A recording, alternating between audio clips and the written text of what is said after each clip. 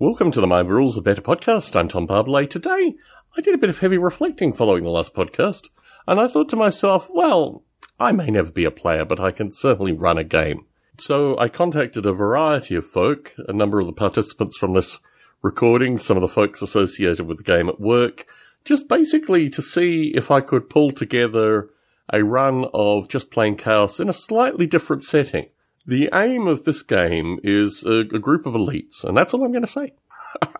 A group of elites stuck in a city. Let's see what happens in this thing. So, as a novel Just Plain Chaos scenario, it kind of came to me. I've been thinking about it over a few weeks now. But reached out to Barney Dicker, Matthew Gibson. I'm not sure whether Chris Abbott will be a part of it. Certainly Derek Stutzman, who's appeared on a prior recording. I've reached out to Art Webb, not sure if he's going to be a part of it. And Jason and Sean from my game at work as well. So, getting together a few folk to play Just Plain Chaos, not as a wargaming rule system or even a skirmish gaming rule system, but playing it as a role-playing game system.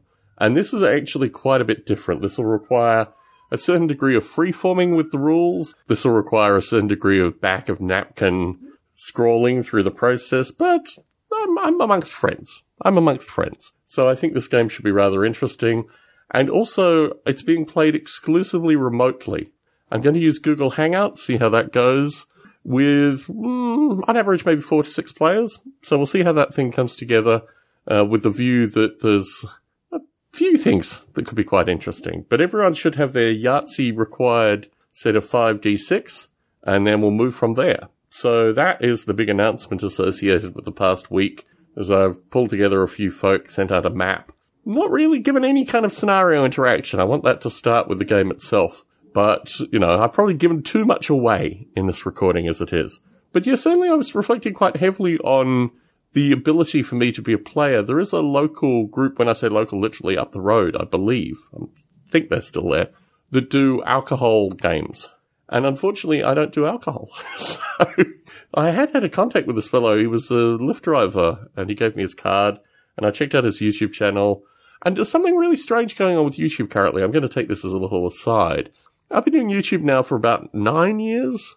And I've put together about 70 videos over 9 years, including a bunch of miniature videos that a number of the folks that have seen have actually rated it. I mean, when I get out the miniatures as they arrive from commission, put them on a turntable, illuminate them and talk about them, these videos are pretty well enjoyed by the very small group of folk that are subscribed to it. I find it really quite curious which YouTube channels get all the views. And I think it struck me, some of it is appearing in front of camera, and I'm not really interested in doing that.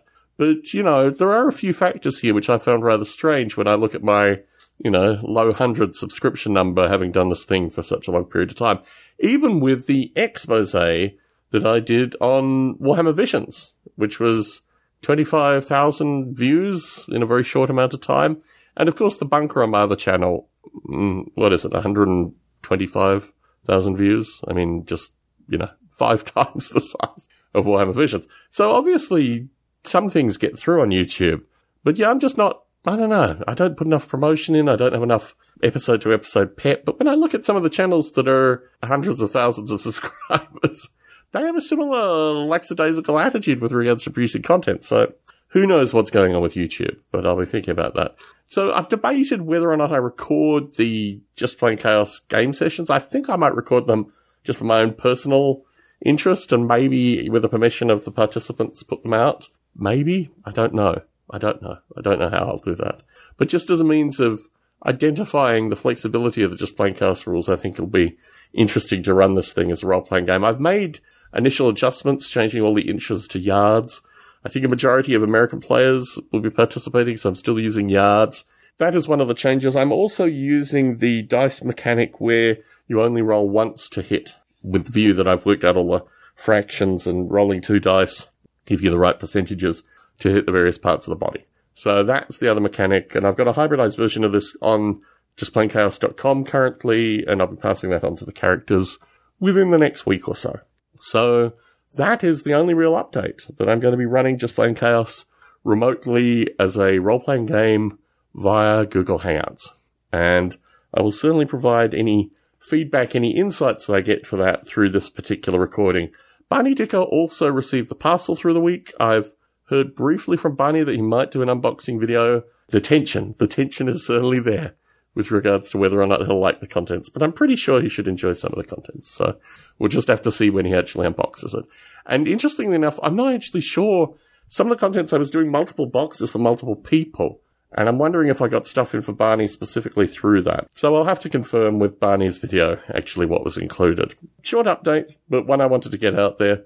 Tom Barbalet in San Jose, signing out.